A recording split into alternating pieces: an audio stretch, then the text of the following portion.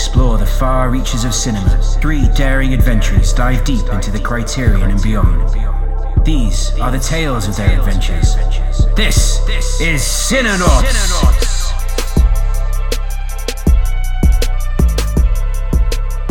Hey, this is Ian. I'm Boom. This is Catcher. And welcome to another episode of Cinenauts Exploring the Criterion. This week, we are kicking off a new exploration with my pick, which is Manila in the Claws of Light from 1975, directed by Lino Brocka. I picked it because it was one of the 2 films from my homeland of the Philippines in the Criterion Collection. So I said, you know what? It's time we go here. And after watching it, I sincerely apologize to anyone else going through a life crisis after watching this movie. And for whatever picks come out of this, because it was not a light one, but I enjoyed it. I'm glad we watched it. Yeah. But we'll talk about that in just a little bit. Before we get to that, let's catch up. Boom. What did you watch this week? Oh boy. Didn't watch a lot, to be honest, but I caught the first 3 episodes of the new season of The Boys, which just dropped. Well, I mean, speaking of heavy, obviously The Boys is very it's a lot. Like, it's a lot. It's an absolute riot. I love it. I think it's great. I think it's like one of the most entertaining shows on television right now. And it's absolutely wild, but they still somehow make it fun. And I think they're just amping it all the way up. You know, they're, just going as fast as they can. Exploding heads, exploding bodies everywhere, as is The Boys' style. But I'm excited for this season. I'm a little concerned about, do either of you watch? I didn't finish season 2. Like, I want to, but we stopped it for some reason and we just never got back to it. Okay. I won't, I think it's probably too fresh to start talking about plot stuff. Yeah. It just came out this week, right? It just came out and they're doing slow release week by week, which I'm stoked about. But yeah, overall, very excited. A little concerned about some plot points, but I think it's going to be fun and ridiculous and explosive no matter what. So I did that. And then I also watched Under the Banner of Heaven, which I started with much enthusiasm and then finished out of necessity because I was like, I just want to know, but I also just need it to be over. But I know, Ian, I know you really liked it. I liked it a lot, yeah. Yeah. I feel like I landed medium on it. I think it was entertaining. Some of it, not that it was entertaining, there were just parts of it that I thought it dragged a bit, and some of the talking or flashbacks and things like that kind of lost me. But I honestly had I don't have much to reference, so I'm I don't really know what they're talking about. Right. I liked it because, as you all know, I'm famously anti-true crime. I liked it because it's it's a true story, or it's mostly true. They take a fair amount of liberties. Andrew Garfield is not a real person. He kind of the author or the showrunner of the show he was an ex-Mormon, so I think he used Andrew Garfield as his perspective. Okay. Yeah, I just like it because it was a true story. It wasn't I don't know. It just felt much better to me to watch, I guess, in a way. It's kind of weird. I feel Garf was also I mean, everyone I thought was amazing, but Garfield better win an Emmy, Golden Globe, whatever for that. Yeah, I feel it'll probably be a shoo-in for him. He did do quite good, although I wasn't obsessed with his character. I thought it was very just a man being tested and his faith being tested. And I thought his face just kind of looked like this the whole time. He was just confused, like brows furrowed, like, you know. And I almost wish it was like told from a different perspective, like the perspective of I don't know, like the stories of the women were like far more interesting to me than anything going on with like the culty stuff and all of that. So I think I would have loved to see it maybe shifted to their perspective a little bit stronger, but again, solid. Like enjoyed it. Andrew Garfield and his partner. Yeah. Both very good. I can't remember anyone's name. Yeah, they were great scene partners. Like some of the stuff at really in like the last few episodes, I was like, all right, okay. So yeah. Agreed. Nice. Catcher. Yeah. What did you watch this week? Not much. Busy at work. Yeah, restaurant. That's life. right, restaurant life. I actually cook stuff from them on the menu now.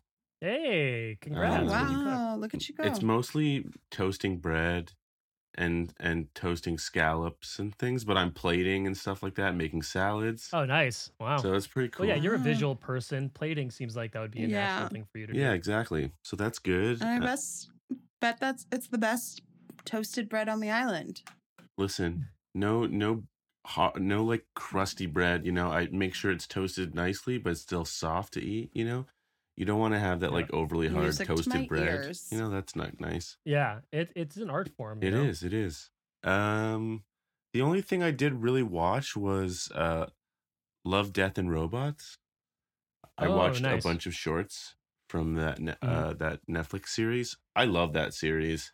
The previous season, which I think was season 3, maybe, it was sort of like, okay, what are we doing? Like, there was nothing about that sort of seemed exciting. But this time around, I haven't finished all of them, but most of them have been great. I've really enjoyed them.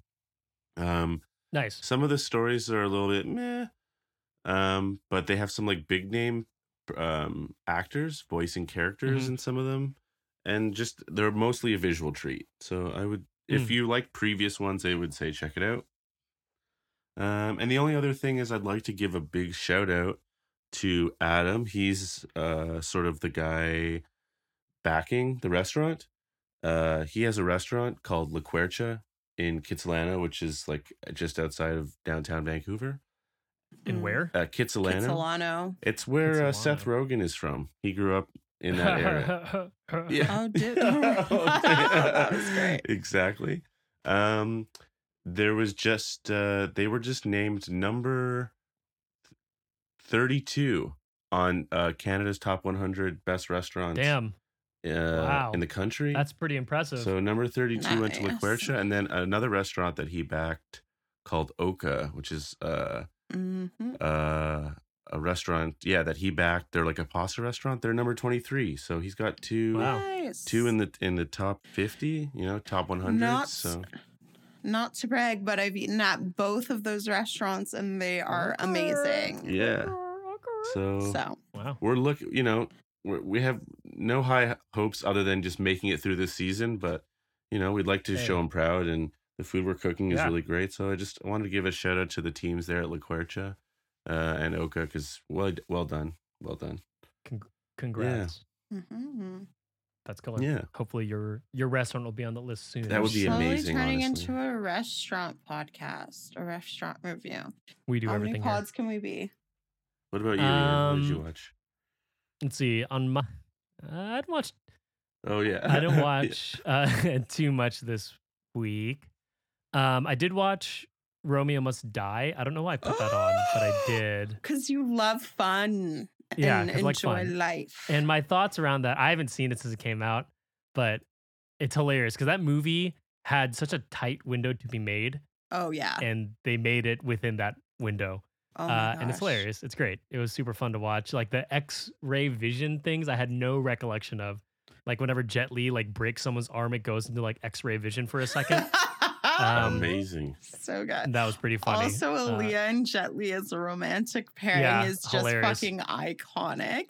But hilarious. I thought that they had chemistry. Like people, like I liked it. Also, like I think it was I can't think of another movie that featured an Asian and black male or Asian and black romantic leads. Oh, Correct me if I'm true. wrong, but I can't think of another one since then. There could be, but I noticed that. I thought that was cool. Let's see, Nothing what's like that? And then mainstream like that. exactly.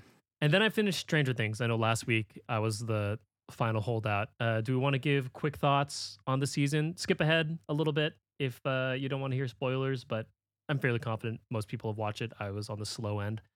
Overall thoughts, Catcher? I'm happy to see the money on the screen. You made that point last week about Kenobi and like it looks like trash, and I was like, damn, he was not wrong, because I watched a couple more episodes and I caught up on that, and that show looks like trash compared to this. Obviously, it's like Yeah. two different things. It's like sci-fi and Sure. whatever, but there was a scene in Kenobi where it's like there was 4 extras in the street, and it was supposed to be like a busy street, and I was like, what is this? They're like hiding. I don't know if I said this last week, but they're like hiding behind. Oh, it's like an outpost, so like we don't need much, but it just like looks like It shit. does. It looks like shit. But otherwise, like, I mean, I feel like it's true to form. Like, at first, I thought they'd get out of Russia real quick, and then I was kind of mad Ugh, that I we were wish they did. still there. Yeah. And then, but by the end, I was like, okay, like, Snooze fest.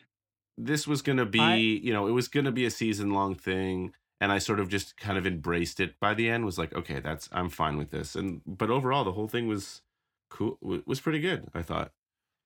Yeah, I liked it a lot.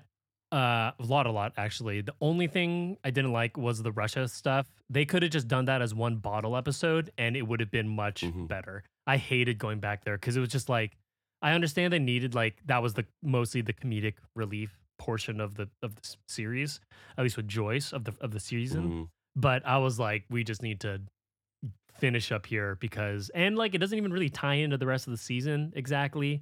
So it could have been one episode, I think, and I would have enjoyed it much more. But I did really, really like that season. Like a lot of cool stuff. I'm curious how the final 2 episodes are going to be when it comes out in July. Totally, yeah, totally.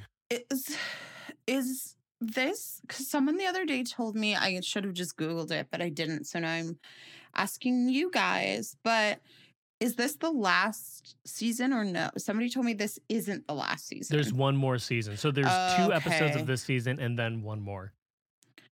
Got it. Okay. Yeah. Makes sense. Which is good. Makes sense. Yeah, I'm glad that like television is starting to learn to just when it's time to like call it and like get ahead of it before it gets spoiled, because we've seen obviously that happen with so many shows.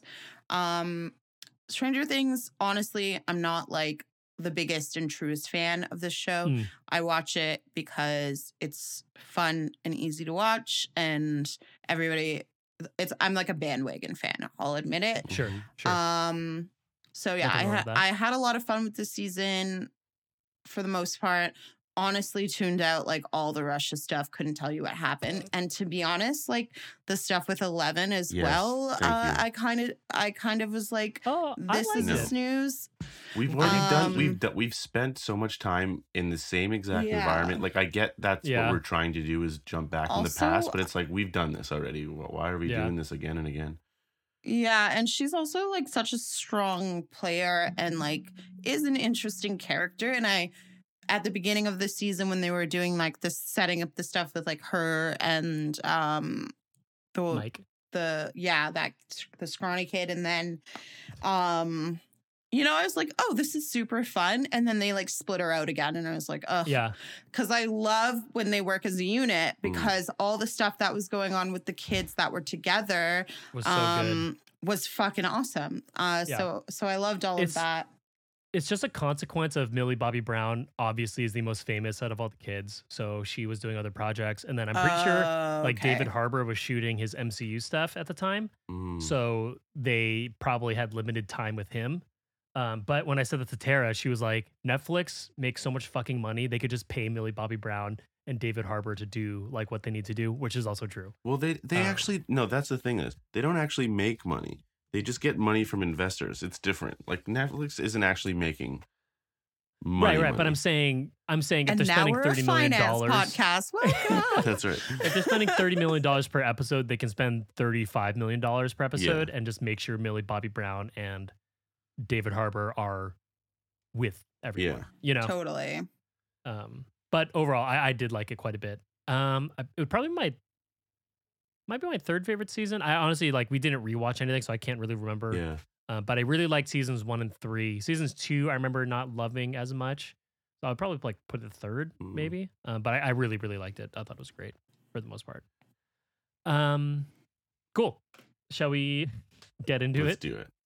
Let's get sad. All right. No. So Manila in the Claws of Light, according to Letterboxd, is about a young fisherman from a provincial village arrives in the capital of Manila on a quest to track down his girlfriend, who was lured there with the promise of work and hasn't been heard from since. In the meantime, he takes a low-wage construction job and witnesses life on the streets where death strikes without warning, corruption and exploitation are commonplace, and protests hint at escalating civil unrest. So, that's a pretty good description. Good job, whoever wrote that. So let's get into time machines and travel back to the Philippines circa 1939, where Directo Lino Broca was born. As a young boy, his father was killed in a political murder, so he and his family had to flee and live with other family members for safety.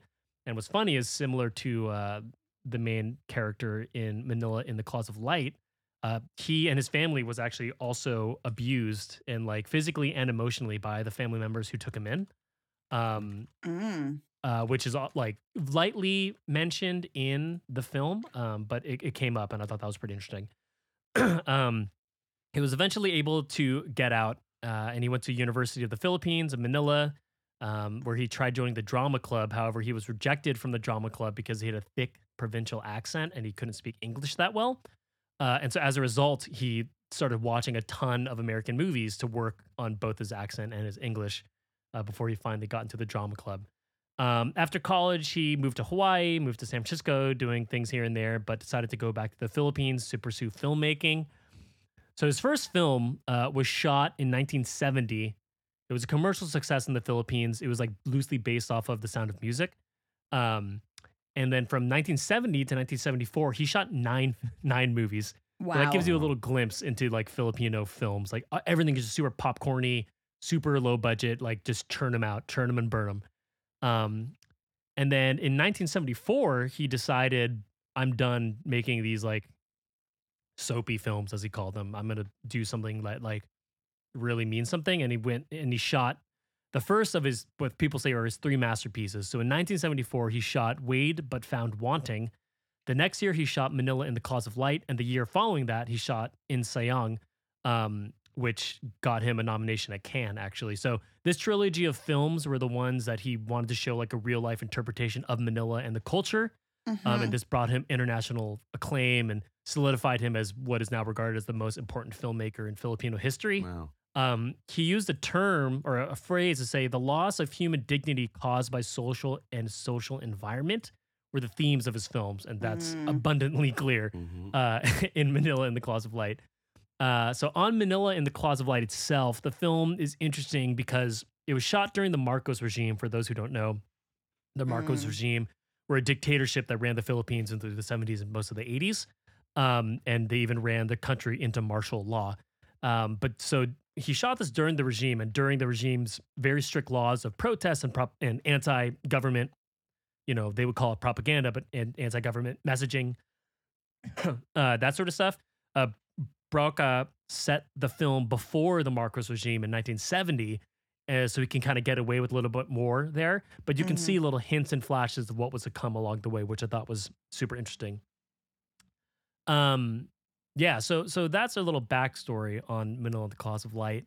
And before I get to our conversation, I thought, you know, with some of these movies where it's a little harder to get people to watch, I want to figure out a way to get people to get more of a sense of the film also. I don't have a segment name for this yet, but I think this is be something fun and interesting to put into our maybe less seen films. But I went into Letterboxd and went into lists that include Manila in the Claws of Light.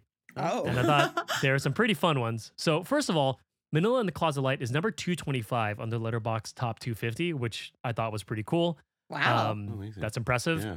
Yeah. Some other lists it is on. So 1001 Films You Must See Before You Die, the Complete Criterion Collection, Beginner's Guide to Global Cinema. So pretty standard affair. And then there are some which really resonated with me. The World is Hell, Hopeless Cinema. Yes, perfect. That's basically Lonely People in Neon Cities. Mm, I thought that was pretty good. yeah. Mhm. Let's see.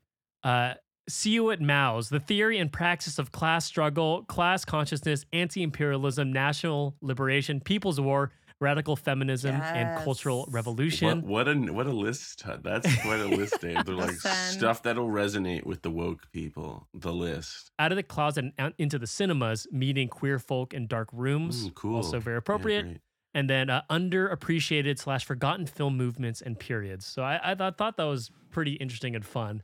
And I imagine if we go into our back catalog, most of our selections have like pretty interesting ties and lists like this. So maybe it's something we can look at We too. very easily could have paired this with a bunch of the movies we've covered in the past for sure. Yes. I bet. Totally. Yeah, I thought Blowout immediately was Ooh. kind of like something along those lines. Oh yeah. But yeah, so I'm curious as to what you thought because I think when people think of like global cinema that has any sort of like Western adoption, it's like very highbrow in terms of like it's a Kurosawa or it's like it's a French New Wave film where it's like high quality. But Manila in the Claws of Light was clearly made. I couldn't find the budget, but it was clearly made on very little. Mhm. And even the restoration, I kind of warned you too before you watch it. Yeah. It wasn't great. Also, should note, actually, Martin Scorsese and his World Film Project was in charge of restoring this film, which is very cool. And not surprising because pretty clearly Martin Scorsese, I think, was inspired from this movie, or they're definitely partners at the time of like filmmaking. But There's even a title card like at the beginning of the film that kind of explains the the World Film like restoration. restoration. Yeah. Which I thought Yeah, was the cool. audio, like it was pretty clear. They had one mic for everything because it just like was a lot of street noise, all sort of stuff. But I think it did add everything to it. But anyway, I'm just Yeah. curious, like what you all thought of like seeing, just purely like the looks of everything and how it worked on that sense. Boom. Well, I mean, it worked really well for Mhm. me. Like you even kind of pre-warned about like the audio and all of that. But honestly, I didn't find it to be a distraction. I actually thought it lended quite well to the film because I don't know, this film, I obviously love this movie. It's very aligned with like, the way I not see the world exactly, but I don't know, just like with my interest in like the things that I kind of, Are interested in. believe I like an interest in sensibilities. exactly. And I just and I think the fact that it isn't like super highbrow and it is very budget oriented, but it's like it gives it a very for the people, like by the people vibe, for lack of sounding like cheesy, but Totally. it's very true. And you kind of feel like you're there almost. Yeah. Like some of the sounds like really do envelop you and you're just like, oh, like this is like pretty rad. Yeah, it feels like a documentary in a Yeah. And even the dark bits, like there's certain parts where they're just like in a dark room, or like when he's at the cinema with Lagaya. the girl and Lagaya. Sorry. I was gonna make a joke about Lagaya. It doesn't work.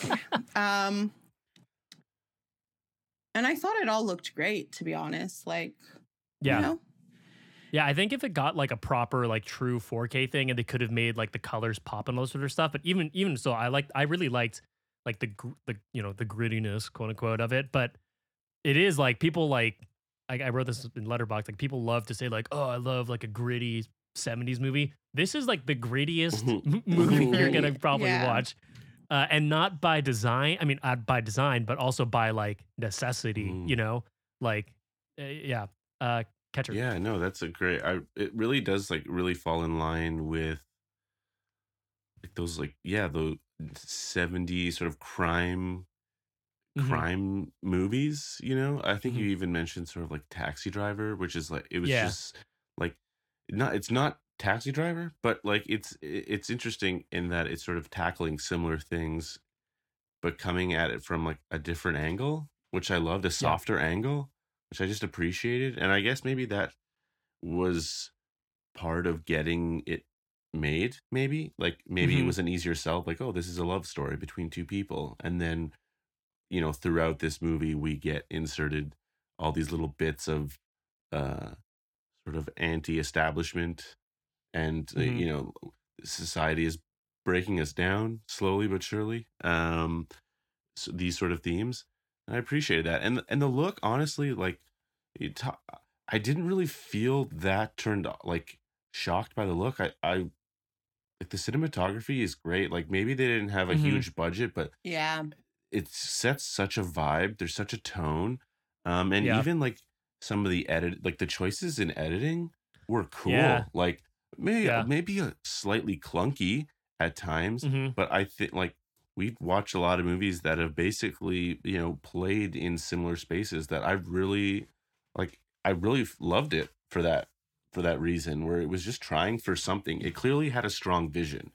And like a Yes. strong vision can get you through tight situations, like with regarding budget and stuff like that. If you really know what you're aiming for, you can get Mhm. something on screen. If you have a strong vision, I feel like it'll pull it all together. And in this case, it really does that. Really does Yeah. that. The love, like there's the melodrama, the love story, the crime, and all of that, the things that are going on. And then there's the city, which is a character, Mhm. You don't want to be the one to Yeah, say it it, but is. it's Yeah, yeah. true. And the lead character, and the city are like tit for tat, like, and it's the way it's shot and the like emotion that's portrayed and the way things are, I don't know, it's just it was Yeah. is super I cool. think I think what strikes me, and this could be just because obviously I mean I've been to Manila a whole bunch of times. I'm like very aware of like what it's like over there and sort of what Filipino culture is like. And like as I was watching this, and again bringing up like people like the gritty crime or the gritty like dirty city, New York, LA romance movies that kind of come out, and like a lot of those movies like romanticize sort of like, oh, like they make people feel like, oh man, like I wish I could have been back when New York was tough. Mhm. Like Yeah. that's kind of the vibe a lot of these Mhm. movies give. But I something about this movie just like made me like deeply sad Mm. for obvious other than like the obvious reasons, but just Yeah. because like that's just like how it is. Mhm. Like even today, like Yeah. obviously there's been a lot of like growth in the Philippines in a lot of ways, but like a lot of that is still today. Like the slums where they lived in is very much still there. It's like the most populated part of Manila, actually, the Tondo slums, which I believe there he lives in for portions of times.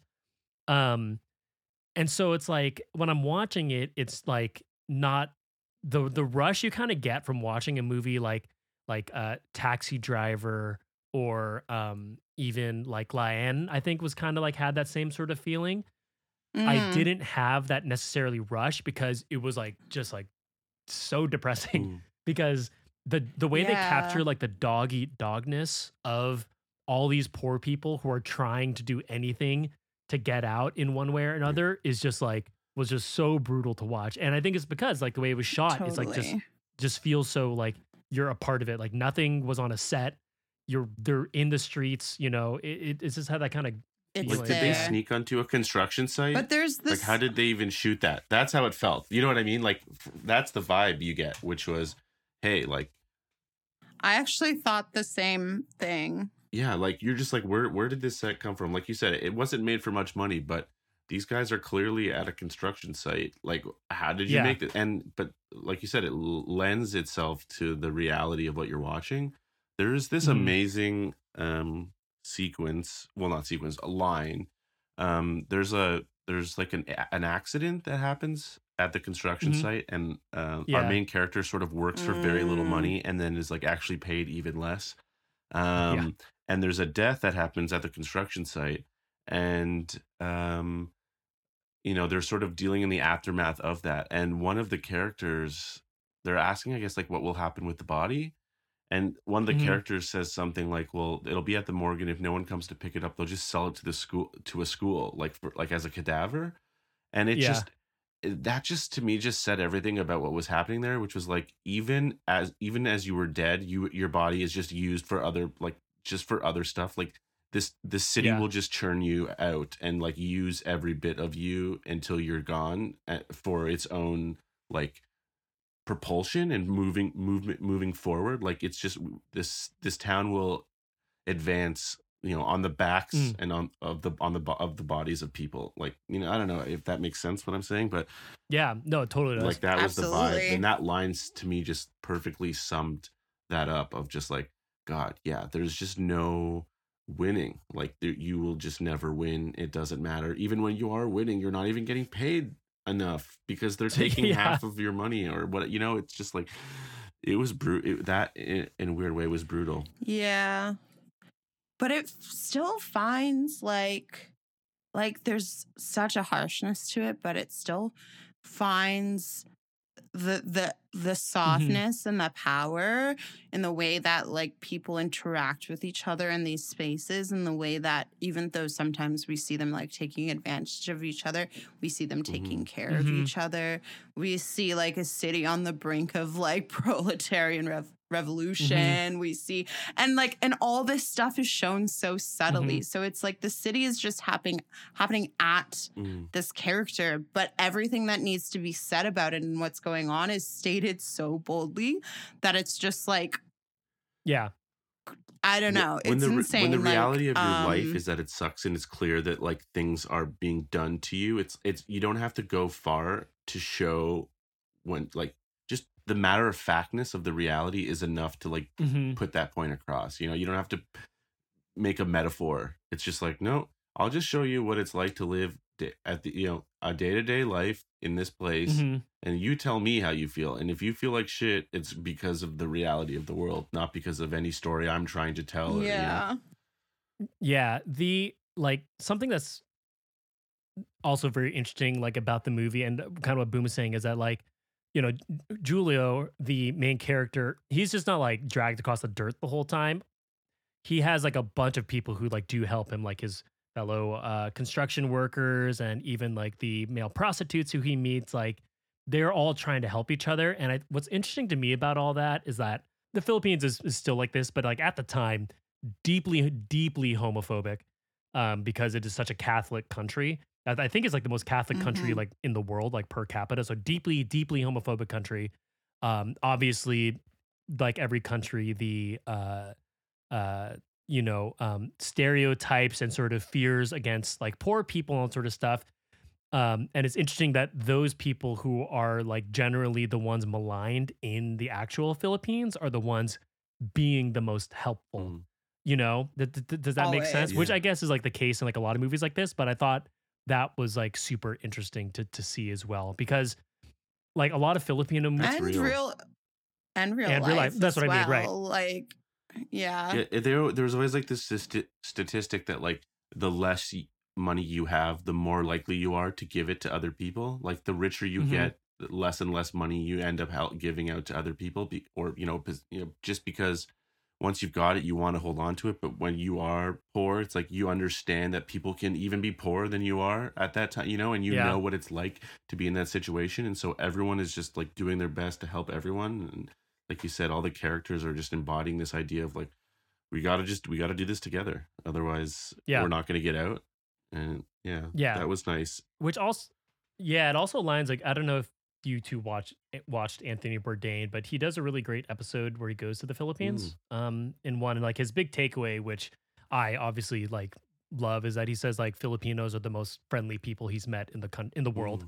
Like everyone's, there's that scene that in this movie in particular where they go visit their friend, one of their friends in construction. He got in a fight with like the foreman, and they believe the foreman murdered him. And they go to his sister's house, and his sister, when they come in, she insists on like making them eat and like offering them Feeding food them, to eat, which is yeah. like super, super Filipino. If you ever go to any Filipino's house, they'll like make you, like my grandma will like force you to eat like 5 plates of food before you can do anything. And so that I thought was also just like a really cool way to sort of show the culture that even if like they're on their worst luck, she's alone with her, paralyzed father now, that is still important to them. And then of course they follow up with that scene where like the whole, portion of the city like gets burned to the ground, and they don't even know like like who made it out alive, all sort of stuff, which was like insane. Totally. And I think just to like double down on this a little bit, just with all the talk and kind of, I don't know, like the way we talk about things today, and like the way we'll look at a film like this and be like, this shit's happening now.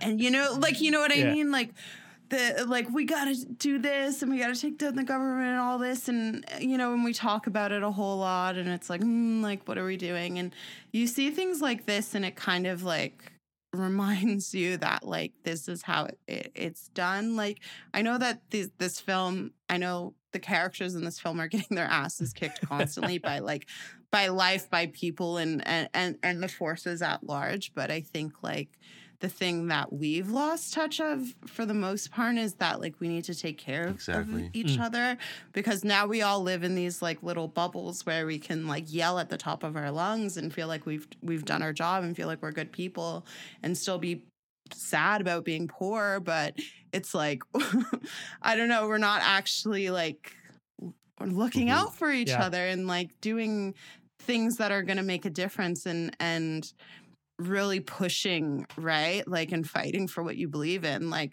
this is like, I mean, the heart of this film is like a melodramatic love story, but it's like this guy believes in love, like, and he is, and he knows something is wrong, and he will stop at nothing to like find this woman and make her safe, and still finds time to take care of people along the way and be taken care of. And it's just like, I found a lot of empowerment in it. Like, it's just strong. Yeah, strong. I think the thing with the movie, and why sort of the heaviness of it is more easily digestible up until basically like the end, is he brings such like a I don't want like innocence, and a heart, like he's full of love, and he just wants to get find his woman, and he's just got, there's a certain level of like innocence to him. And so, but part of that innocence allows him to sort of like find himself into all these different situations. And so there's like a levity that he brings. Like, obviously what's happening is tough, but he's sort of, everything is about finding this woman. So he's fine to sort of allow himself to be in these situations that maybe other people wouldn't allow themselves to be, in order to get, for the end goal.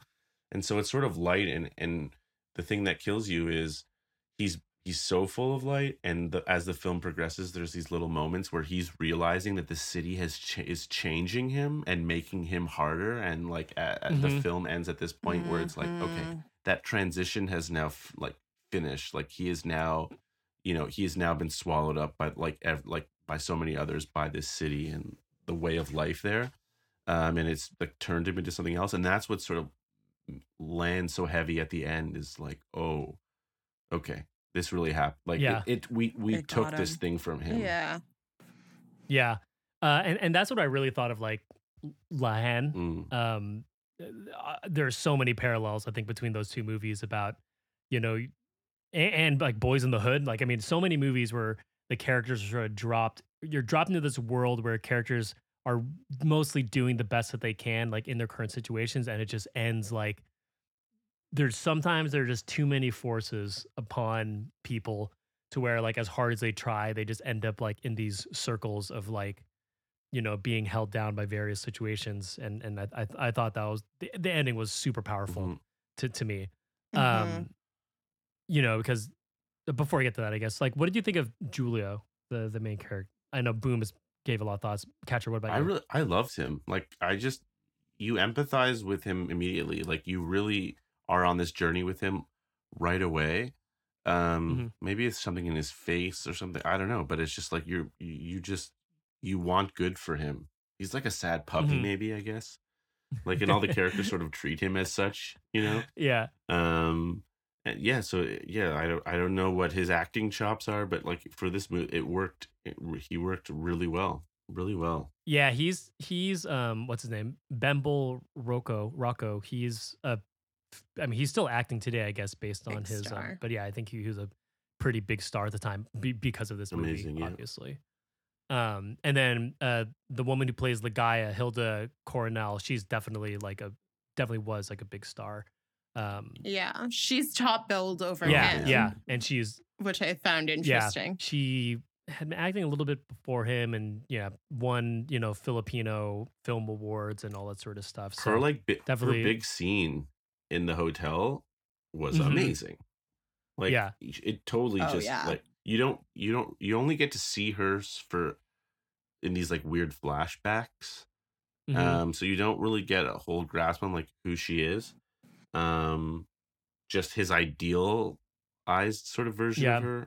her. She's been sent off to be put into a bad situation. You just don't know what. And when she just I kind of knew. Well, right yeah, from but you the can I got put the not the sense of it, specifics. yeah, No, like for sex sure. I just mean in terms of trafficking. the Okay, got specifics. it, Like got it. she's been sent there, and it's Right. it's not as truthful. It's not as good as they're selling it. But just to hear like what's happened to her and everything that's gone on, and you're just like, my God. And then she just lays it out for him, and Oh, you're just like, at first you're kind of like, okay, well, she was in sex trafficking. Well, guess what? Like he was working as a sex worker, so it's okay. Like she's gonna feel like you're not good enough for her, and it'll be fine. right. But they can still be Right. together. And for me, I was like grasping onto that idea of like, but it's okay. You've done sex work. He's done everything is gonna be okay. Don't worry. And then you're like, oh no, no, Yeah. she's never getting. This is never gonna be. Yeah. And you just feel for her story is just so sad and depressing. But again, a glimpse Yeah, into when the she realities. drops that bomb, I was like, "Oh my god! Like, how much more can they pile on to the story?" yeah. I was like, "Holy shit!" And then Take notes, Euphoria. like that complete, I like did not expect that because I thought like the movie from there, I didn't know it was gonna end like just sad. Yeah. And so I thought from there we were gonna get a turn, and maybe we get like a revenge moment, which I guess we do in a definitely sense. do, But yeah. when they dropped that, I was like, oh man, I guess they're just not taking the pedal off, Yeah. like the foot off the gas. Like this is just how this movie's gonna go. So yeah, really intense. I was just like, oh, I guess I don't like. It's weird because I kind of want to talk about it, but like I don't want to get into it further. Like if you haven't seen it, just go and watch it. And Yeah. I think it's like, but it is kind of like it's a lot at the end, but Yeah. earns its way there. Like it doesn't just sort of get dark at the end, and it Mhm. doesn't feel empty. Like it feels oddly earned. So Yeah, totally. Yeah, it like none of the sad beats of the film feel like they're there for shock value.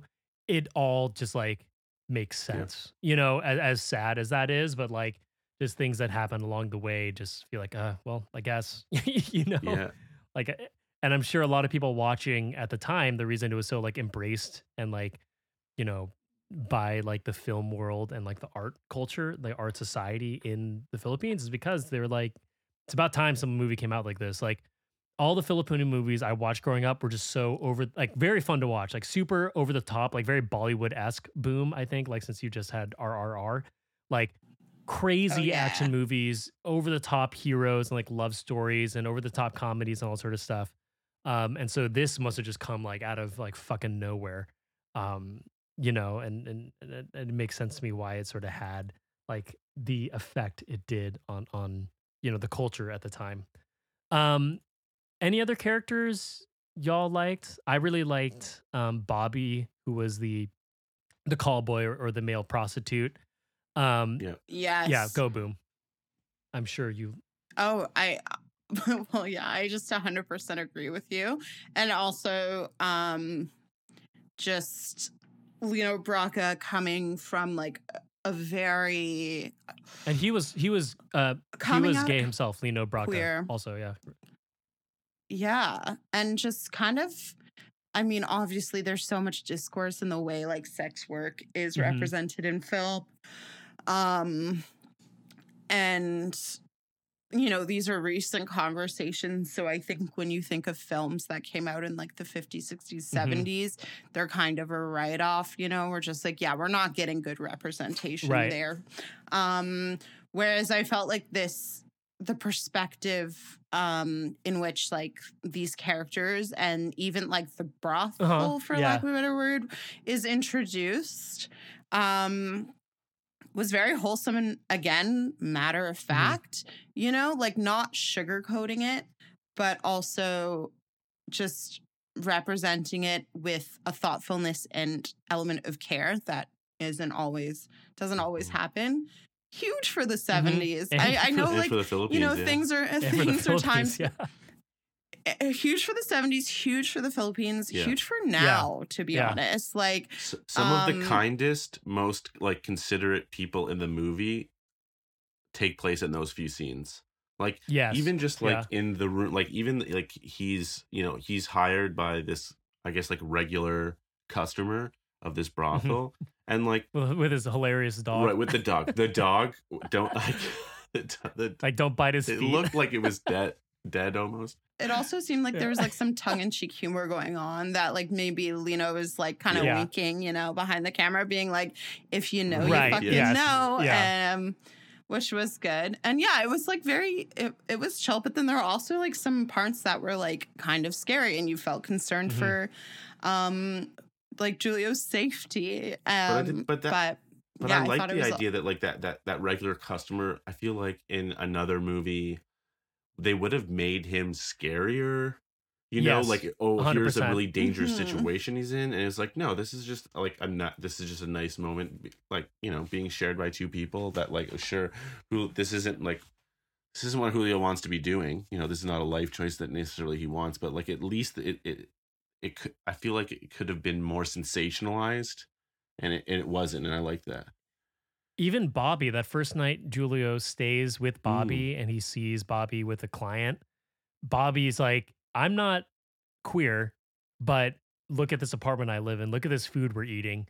Like, I can, you know, this doesn't bother me because I'm getting to live a life of comfort. You know, that apartment's the nicest apartment we see in the whole Yeah, movie. it's true. Yeah. You know, and that meal he has, like, I took a look, I noticed the meal, he has like 5 eggs. You know, yeah. he has a spoon and fork, I think. They had meat on the table, like all this sorts of stuff that you see nowhere else. Which I thought was, you know, super, super interesting. Anything else? I mean, there's one other thing. Oh, yeah. Go ahead. No, Go I ahead. was. No, go. It might make sense for the last question, but just like, what do you think happens after the like what happens after the thing goes out, like the film stops? I'm assuming that's the last of it.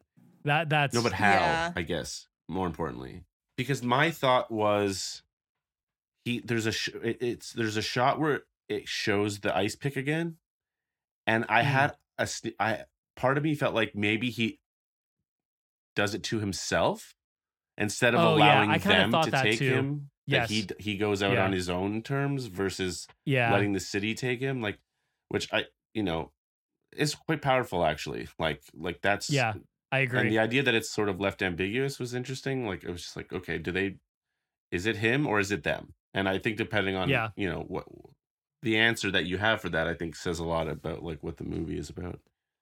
Yeah, you're right. He does like look at it a couple times and like it cuts to like his neck and all sort of stuff. That's right. Yeah, I loved how that ending worked. I thought it was great. Same. Let me see here. Yeah, the last thing I wanted just to mention that I thought was interesting is that Lino Brocka put in a bunch of, like, if you speak Tagalog, very clear, like, obvious names for the characters, but I thought it was interesting. Ligaya, the girlfriend, her name is Ligaya Pariso, which basically means like joyful paradise, which I thought was very clear. And then like someone like Mrs. Cruz means cross. And so Braca said it meant to be like that she's carrying the burden that she like brings young girls into prostitution. Oh, so even in which I that thought- case, like he has sympathy for her as well, which is like Yeah. that's interesting. Yeah. So there are things like that, which I thought was like, very delicate and thought of, which is insane. I mean, this is based off a book, but I know he did make changes from the book. But just more that he turned out these movies back to back to back.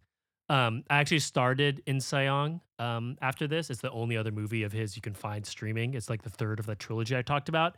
Much heavier so far, Really? which is hard Oh, to say. wow. It is definitely like where I think there's a lot of, at least so far, where I think there's a lot of hopefulness in, like Boom called out in Manila in the Closet Light. In Siong, I'll see where it goes. Seemingly does not have that as much of a perspective, but it's also like clearly he had more money to do this next film, because you can just tell the quality of everything is like much better. And yeah, I'm very, very excited to finish it up. I'll let you just know. Great respect for artists of any medium, like willing to make art in this fashion when it's so tough to make, like especially because it was happening during the regime. Yeah. It's like that's you have to give it up to artists who are doing that, because it's people like that like give hope in bad situations, to be like, okay, no, we can like persevere when you can see stories like this and themes like this like in the art that you consume, if you can, like. Yeah. So wow. Yeah, Braca went on to direct 68 movies. Amazing, man. Yeah, and then he died, unfortunately, at 52. He died in a car accident. Oh shit. I guess I looked it up. He was swerving out of the way to like avoid a pedestrian on a bike. Mm-hmm. And so to me, it was like, it's like poetic where like he dies, avoid trying to save another life, which seems to be a theme in at least the way he perceives the world as like something that's important to him. So I thought that was a poetic way. Anything else? Boom, Catcher? Go to our categories. Yeah, I think that's good time. No, but I love this movie a lot. Yeah, me Agreed. too.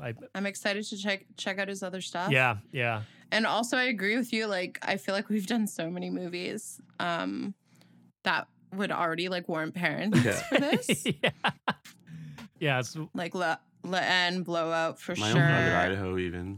Akira. oh yeah, My Own Private Idaho, yeah. definitely. Yeah, Akira. Yeah. Just lots of themes there. Even I'm not even sure honestly, A lot even of- like A The lot Hero. of themes. And Yeah. like I thought Yeah. it was like, oh, this is kind of interesting. There's like some interesting like jump backs and and that sort of thing. So Let's get to our categories. And as I say that, I'm not even sure what my pairing going to be. So maybe I'll let you two go first and we'll Oh, see. damn. But before we get to that, let's go to our criterion moment, which is the moment or sequence in which we believe the film warrants addition to the Criterion Collection. I guess I will go first since I want to go last for the pairings. Yeah, right. I had a bunch. But for me, it was the scene that I talked about earlier where they go to visit the friend who the sister of the friend who died, and she is offering them food. That was just super powerful to me. That like really resonated with me personally. It's not like a particular flashy scene, but I think it just says so much about Filipinos and the culture that it just like really, really stuck out to me. And then even on top of that, in addition to her wanting to give them food, these guys are like giving her money and wanted to go back and give her more money. And we know these guys are getting paid 2 pesos on the day if they're lucky. Yeah. And it just says a lot. So that's that was it for me. Agreed. Um, Can I go next? Yeah. 'Cause Boom says she has a pairing, so that'll give me time. So my sequence is relates actually back to the scene that I was talking about earlier, which was like the construction site scene where that construction worker is killed, and there's this character. So the guy who's killed, you find out that he is an aspiring singer, and he spends most of his time on screen like singing, and I think he's got like a song book or something that he's singing from, and So he's killed, and his body is taken away, and he's actually killed singing. So the book that he was holding is flown from his hand, and another construction worker finds it and picks it up and Mhm. starts looking at it, and basically like drops it on the ground, and it gets covered in soot, and like construction workers walk over it, and then there's wheelbarrows, and it just gets covered, and it just was beautiful symbology of this idea that everyone was making fun of this guy. They're like, oh, he thinks he's going to be a singer, as if, but he had this like certain ounce of hope that he might be able to Mhm. escape the thing that he was trying to escape from. And here was like the symbol of that this guy was like picked up almost as like oh, maybe this could be me, and then Mhm. immediately being like, that's a stupid idea, the idea of even having hope, and then throws it on the Mm. ground, and it is just covered by the work, like construction work, and it was just a perfect symbol for this movie of just Mm. like, don't Yeah. dare have hope, because we will take it from you. Like, this city will take it from you. This society will take it from you, and that's Yeah. depressingly sad. But Fun fact about that book. oh yes, The songbook, Filipinos, people know, fucking love karaoke. It's like a Oh, is that a national thing? pastime. Amazing. I have, national pastime. I have hundreds of those little books at my house of like Filipino pop songs and like American pop songs, where it's literally they're just lyric books. Sometimes they have like the melody on piano. But when I saw that, I was like, oh my god, that's funny. I That's have so many of amazing. those. Boom. $1,000 for this. Sorry. Boom keeps getting hit with I'm pornography ads on her phone. Stand by.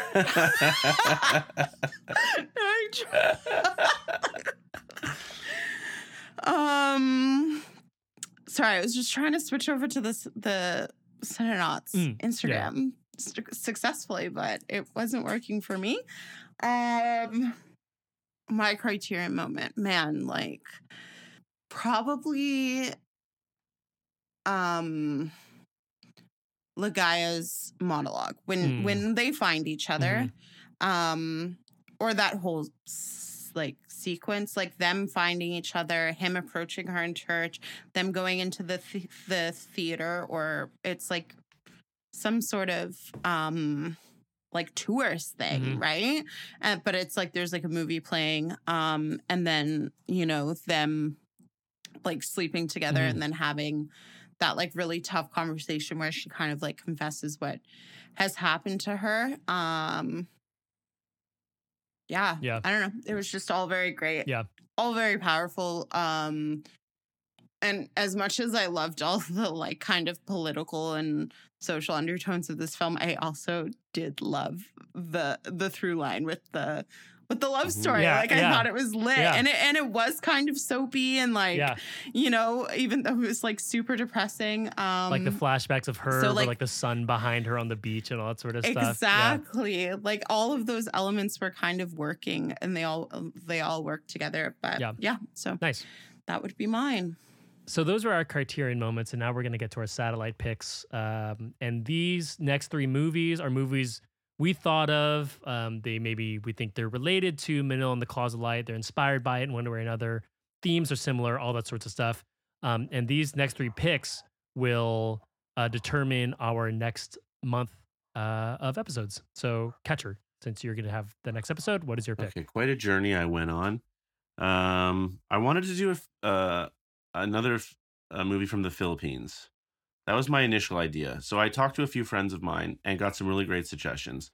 But the one I wanted is unavailable. So which one? Metro Manila, it's called. Yeah. I think you have it on your watch list, Ian, I think, as well. It is. Yeah. I think that's really tough to find.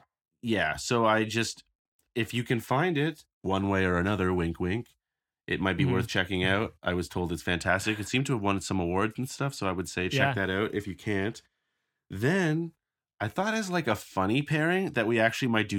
I might suggest Solo, because honestly, not. Yeah. Yes. You see what I'm saying? It would be kind of fun. I do see what you're saying. Yes. That's not that wild. And yes. that kind of was like, I was like, God, what a great whatever. But I thought maybe I'll just leave it for Ian, because I know how much you genuinely like it. I'm doing a chill pairing this time, so feel free to take on the unhinged. Okay, great. So in that way, I think I will maintain the unhinged, but I'm going to pick a movie that I have not seen before, but has been on my list for a really long time. It was talked about on a podcast from like a best of years list a few years ago. A film called Ash is Purest White. It is a film that came out a few years ago, and basically, I believe it's set in China, and there's a woman. She has a boyfriend. There's like a little bit of a skirmish or something happens outside a bar, something like that. I'm trying to avoid like too much like spoilers for myself as well, but there's like a thing, and she basically takes the rap for shooting a firearm and is sent to jail. Interesting. Okay. And then I don't know what happens after that, but apparently it's fantastic. And the little bit I've read is sort of this idea of sort of being consumed by the city. Nice. So I'm very excited because I've really wanted to watch this. You can see it on Canopy, as well as I think Amazon Prime has it. I'm not sure in the US. And it looks like you can rent it on iTunes as well. So yeah, Canopy, you can get it for free as long as you have a library card. Canopy with a K. You can watch it there. So Ash is Purest White, or Solo, or both. You know. Boom, your turn. You guys should have seen Boom's eyes when Catcher teased Solo. Oh, I really like wanted to do it, but like I don't know.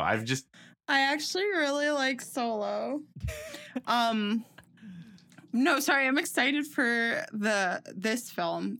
Do we want to add a fourth movie for this cycle just to have an excuse to cover Solo? Yes. Do we want to make that executive decision? I will listen. Yes. I will say that 100%. Yes. Okay. Should we do it next week, or should we do it later? Let's end it with Solo. Okay. We will end with Solo. Oh, amazing. Yes. Oh, great. Solo. We are unbound here at Cinema. We do what we want here. Listen. Yep. And Catcher listing every single pairing that he came into his mind finally came to fruition. This Proud is my of you, new buddy. thing. We did Context it. is everything. So. Boom. What is your pick? Oh my gosh. Okay, I'm so fucking excited. Is it Romeo plus Juliet? No, but I considered You should have. I thought about it too. Not good. I know. But I have already spoken about that film in podcast in the podcasting world. But so this is a film that as soon as I saw it, I was like, definitely want to cover this on Cinenauts. And I feel like this is the perfect way to do it. Ooh. So I picked 1980 Babylon. Ooh. No way. Okay, yes. And I'm thrilled because I watched this and I like instantly put it on my top 4. I actually rewatched it recently just because it's been sporadically put on and off of the Criterion channel. Oh, okay. So watch it ASAP because it might just disappear, but like we'll be covering it in two weeks, I guess.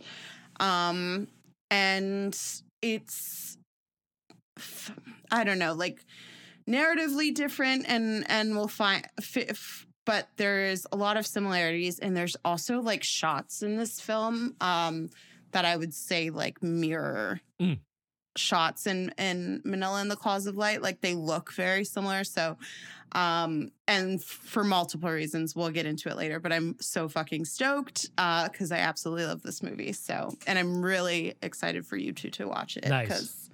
Yeah, 5 banger from you, 5 banger from Sophie, 5 banger from Chuck. Lots of praise. Omar Suplex 4.5. I had a sneaking suspicion this was like sort of the avenue you'd go. Boom, and I'm really stoked that you did this. I'm really excited. Nice. It was either that or Gone Girl. Just kidding. Would never. My pick Ian, that I came across while sort of looking through this list. Also, one of my favorite movies. I think this is actually in Tara's like top 5 favorite movies ever. so many similar themes. But I think, yeah, so many similar themes. I don't want to talk about too much if people haven't seen it. It is 2017's The Florida Project. Nice. Nice. Ooh. The movie completely changed me when I watched it for the first time when it came out 2017. So many similar themes about people in situations and how they try and get out of them in various different ways. Oh my gosh. Just really an unbelievable movie. Have either of you seen it?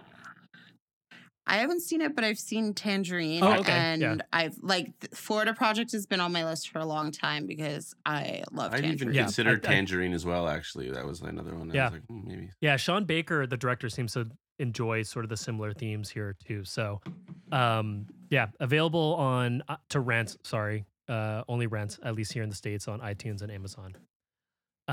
Sweet. Awesome. So for the next 4 weeks, we'll do Ash is Purest White, which is Catcher's Pick next week. Then we'll go into Babylon, and then The Florida Project, and then we'll wrap it all up with Solo. Amazing. Oh, I'm so excited. Oh fuck. That is how we do it here at Cinenauts. It's gonna be a wild ride. Boom. Please say there's some tea. Oh my god! I hope after I subjected you guys to Earn those $1,000. porn ads, right? Whatever in takes one to know one.